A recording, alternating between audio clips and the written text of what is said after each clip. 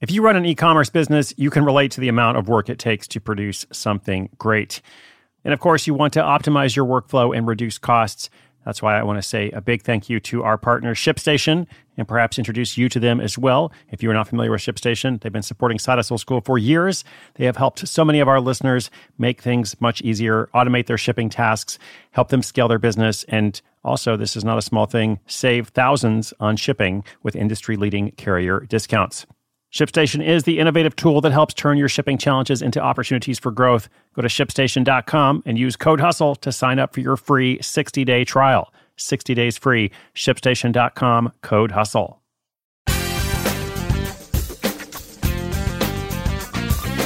Welcome to a new week and a new classroom episode. Hey, everybody. My name is Chris Guillebeau. I'm so glad you're here. Thank you for being part of Side Hustle School.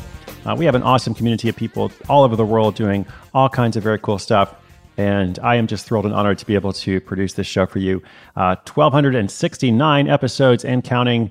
And for the first half of this year, which is 2020, at least at the time I'm making this show, hopefully you could be listening years from now and this is still relevant. This topic in particular, I'm pretty sure is always going to be relevant. But just about everything I do, I attempt to keep it relatively evergreen or timeless. So this in particular, though, we're going to talk today about unsupportive family members. Okay, so before I jump into that, last week I did a recap or a summary of what all of our first half of the year classroom episodes have been about. They've been coming out every Monday in 2020. And going forward, we're going to focus much more in these episodes on marketing or getting the word out about this new product or service. Because aside from questions about creating your first project, that would be probably the number one topic or category of questions I get. Then I hear more questions about marketing than anything else. However, this week I have something different for you. As mentioned, I want to talk about this question: what if your family doesn't support your side hustle? Now, you might be out there and say, well, my family is amazing and they've actually been nothing but supportive. And if that is the case, awesome. I'm not saying every family member is unsupportive, but I also know, because I hear from people all the time in different situations, this is actually kind of a common question. It's not as common as the others about marketing and such, thankfully, but the reality is that not everyone has a supportive network around them all the time. And sometimes it's the people that we love who might not be so supportive of our dreams, our goals, the things that we want to accomplish for ourselves, which, ironically might actually help us be, better caregivers or providers or partners to them. But, as I said, this is a reality. And so you might be around people who don't understand why you want to do this in the first place, or they just think it's not possible. They think it's all a scam, or they are just downright negative. So what do you do? Well, that's what I want to talk about today. I've got a couple of tips I'm going to share with you. And I also want to share, maybe as the framing for all of this, an analogy that I have borrowed from Laura Sims. Now, Laura is a friend of mine. She is a career coach, full-time career coach now living in Atlanta. But she was an actor for a while in California and then thought she wanted to be a designer before finding what she loved the most in her role as a career coach. So she's been down a few different paths in the normal process of finding the work you're born to do. You can check out her work at yourcareerhomecoming.com. By the way, I will link it up in the notes as well. And this analogy that she uses, I heard it several years ago. And I've thought about it several times whenever people say, what if your family doesn't support you? I try to talk to my family about my project and they're just always so negative. And the analogy she uses is borrowed from the theater world, like the world of acting, the world of putting on a play. And she talks about the difference between a dress rehearsal versus opening night. At the dress rehearsal, things are still a little messy. Like the actors might make some mistakes. The director might change something that they realize doesn't actually work as well in practice as they thought it might. Maybe something isn't perfect with the lighting or anything else like that. And not just in the rehearsal, but at any point, like there's always the possibility that something can go wrong in the theater world. That's part of what's exciting about it, and it kind of keeps you on your feet. But during the rehearsal, it's almost welcomed. It's like during the rehearsal, you want things to go wrong. I think about this in terms of producing live events as well. Like when you practice, that's when you want things to go wrong so you can figure it out and then work out the kinks. Like get it wrong during the rehearsal so that it will be smooth on opening night. Now that's the setup for this analogy.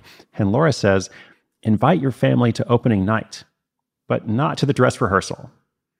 So if your friends and family might not be supportive, don't reinforce their negative expectations by taking them through the process. Like you don't have to tell them, hey, I'm trying to start a side hustle, or I'm trying to start a little business. They might say, well, who are you to start a business? What do you know about that? Why do you think that's going to work, et cetera? So you don't even have to go through that, right? You just kind of work on it on your own, like work out the kinks, learn as you go along, right? Take whatever time you can for yourself to work on the project. And, then when your thing is ready, it's almost like, hey, I made this thing. Not like I have an idea to do something, but I actually did something. And look, here's my website. So that's what Laura did for herself. When she made some of these career transitions, she didn't talk, I think it was to her mom in particular, she didn't tell her mom about the whole process and, the behind the scenes. It's not like she was keeping something from her. She just didn't talk about that. But then when it was ready, she said, hey, Mom, check out my new website. Like I've been working on something and I'm making a change. And then at that point, the process is already well underway. So it's not like somebody couldn't say something negative at that point, but it's harder to do so because you actually have already made something happen.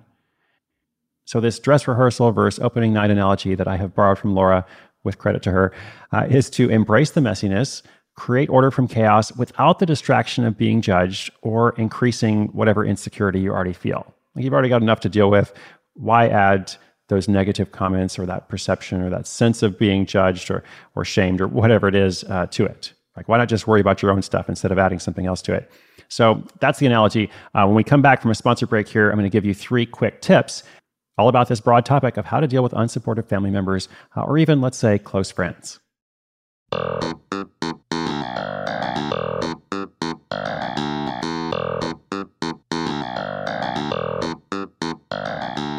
So here are a few tips. Or the first 2 actually might be more like observations, but I think if you consider the observation, it can be helpful, in its own way. So therefore, it's kind of an observation/tip. The first one is, remember that if somebody is being negative, and this is true about a lot of things, actually, if you ever get, criticism about something that you have put out in the world, remember that if someone's being negative, quite often they are projecting something of themselves onto your experience. So just remember that. And I think this is actually true of unsupportive family members as well. Maybe in some ways they're envious. Maybe they actually want to do what you're doing, or they tried to do what you're doing before, but they didn't see it through. They got stuck and didn't work it out. Maybe one of their projects failed, which is okay and normal, but they didn't try another one. They didn't get up and brush themselves off and keep going. Or maybe, as I said, they just don't see it. They can't picture it working because they haven't experienced it working themselves. And so that's frustrating to them. And that's what they're projecting. So first observation, just remember that. Second, sometimes people just need to see the proof and then they'll come around, which is also why I think that dress rehearsal, versus opening night analogy is helpful, because sometimes people just need to see, okay, you actually did this. Wow, you made a website. Oh, people are actually signing up for this thing. Oh, you sold something on whatever platform it is. Oh, you have a client. Does this client pay you money? Oh, okay. So when they see the proof, even if they've been negative before, the proof kind of negates their criticism. I mean, some people will always be negative, that's true. But others, I think, like once they see the proof, they're kind of like, oh, that's actually really cool. You might actually end up inspiring them, to start their project. So they just need to see the proof. And then number 3, if your family or your friends really aren't supportive, like no matter what, then I think you need some new friends. Okay, so you can do this one of 2 ways. Toxic people, I think it's okay to let go of toxic people in your life. Now, I understand that you may not be able to, depending on the situation. Of course, if it's a family member and such, then you just need to distance and establish boundaries and et cetera. And that's a whole topic we could talk about in another podcast. So if it's not possible, to let go of that toxic person, whoever it is, then you need some new additional friends. So you're not necessarily writing off your family or that friend that's been with you from childhood or whatever, but you also need other people in your life who don't judge your dreams and are there to provide encouragement. And one of the reasons why I do a lot of things I do, whether it's the book tours, when I'm able to do that, these Zoom calls we've been doing every other week for people who've read The Money Tree and are just trying to get feedback on their ideas. It's one part feedback, but it's another big part is just encouragement. And so anyway, one of the main reasons why I do all this is because I know a lot of people don't have a lot of support. And I want you to know that you're not alone in your goals of building financial security. There are a lot of people out there who feel the same way, but don't have a supportive network. So we're now also building out groups for the third way, the concept that I wrote about in The Money Tree, in addition to those online meetings and such. You can always learn more about that at moneytreebook.com. And of course, it's not just me. If you're further along in this entrepreneurial journey, ask how you could provide that kind of support for others. What can you do for other people who, are maybe in a situation that you were in a year ago or however long ago it was? So my assignment for you this week, and this was a little bit of a different kind of episode, but like I said, I hear from people who have this issue. So my assignment for you this week is to consider if there are any negative or discouraging voices in your life. And then consider what you can do to block them out. Okay, again, not necessarily writing off that individual, but what can you do to remove or at least minimize that negativity? That is my encouragement for you. I know it's not easy, but I also believe it is very much worth it. You can read notes for this and every classroom episode this year at sidehustleschool.com/classroom. And of course, we have much more coming up, lots of stories this week. Got a great Throwback Thursday episode coming out, one of my favorites of the entire year. So that will be out conveniently on Thursday. And of course, much more is to come. Thank you so much for being part of this community. Thank you for listening. And look out for yourself out there. There is something you can do. There is a way for you to move forward. And I hope you do everything you can to find it. Once again, my name is Chris Guillebeau. This is Side Hustle School.